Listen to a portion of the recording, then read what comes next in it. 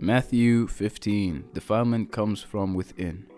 Then the scribes and Pharisees who were from Jerusalem came to Jesus, saying, "Why do your disciples transgress the tradition of the elders?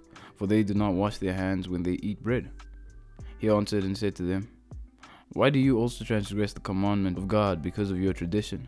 For God commanded, saying, 'Honor your father and your mother,' and he who curses his father or mother, let him be put to death. But you say, whoever says to his father or mother, 'Whatever profit you might have received from me is a gift to God,' then he need not honor his father or mother. Thus you have made the commandment of God of no effect by your tradition. Hypocrite! Well, did Isaiah prophesy about you, saying, 'These people draw near to me with their mouth, and honor me with their lips, but their heart is far from me, and in vain they worship me, teaching as doctrines the commandments of men.' When he called the multitudes to himself, he said to them, 'Hear and understand. Not what goes into the mouth defiles a man, but what comes out of the mouth defiles a man.' Then his disciples came and said to him, 'Do you know that the Pharisees were offended when they heard this saying?' But he answered and said, 'Every plant which my heavenly Father has not planted will be uprooted. Let them alone. They are blind leaders of the blind, and if the blind leads the blind, both will fall into a ditch.' Then Peter answered and said to him, 'Explain this parable to us.' So Jesus said, 'Are you also still without understanding? Do you not yet understand that whatever enters the mouth goes into the stomach and is eliminated? But those which proceed out of the mouth come from the heart, and they defile a man. For out of the heart produces evil thoughts, murders, adulteries, fornications, thefts, false witness, blasphemies. These are the things which defile a man. But to eat with unwashed hands does not defile a man." A Gentile shows her faith. Then Jesus went out from there and departed to the region of Tyre and Sidon. And behold, the woman of Canaan came from that region and cried out to him, saying, "Have mercy on me, O son of David. Have mercy on me, O Lord, son of David. My daughter is severely demon-possessed." But he answered her not a word. And his disciples came and urged him, saying, "Send her away, for she cries out after us."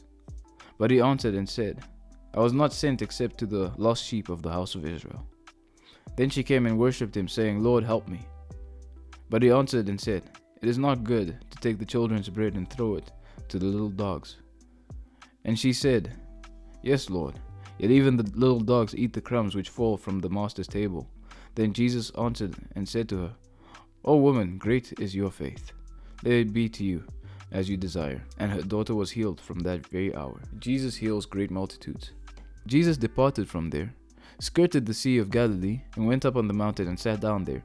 Then great multitudes came to him, having with them the lame, blind, mute, maimed, and many others. And they laid them down at Jesus' feet, and he healed them.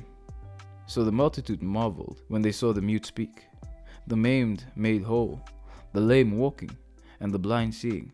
And they glorified God. And they glorified the God of Israel, feeding the 4,000.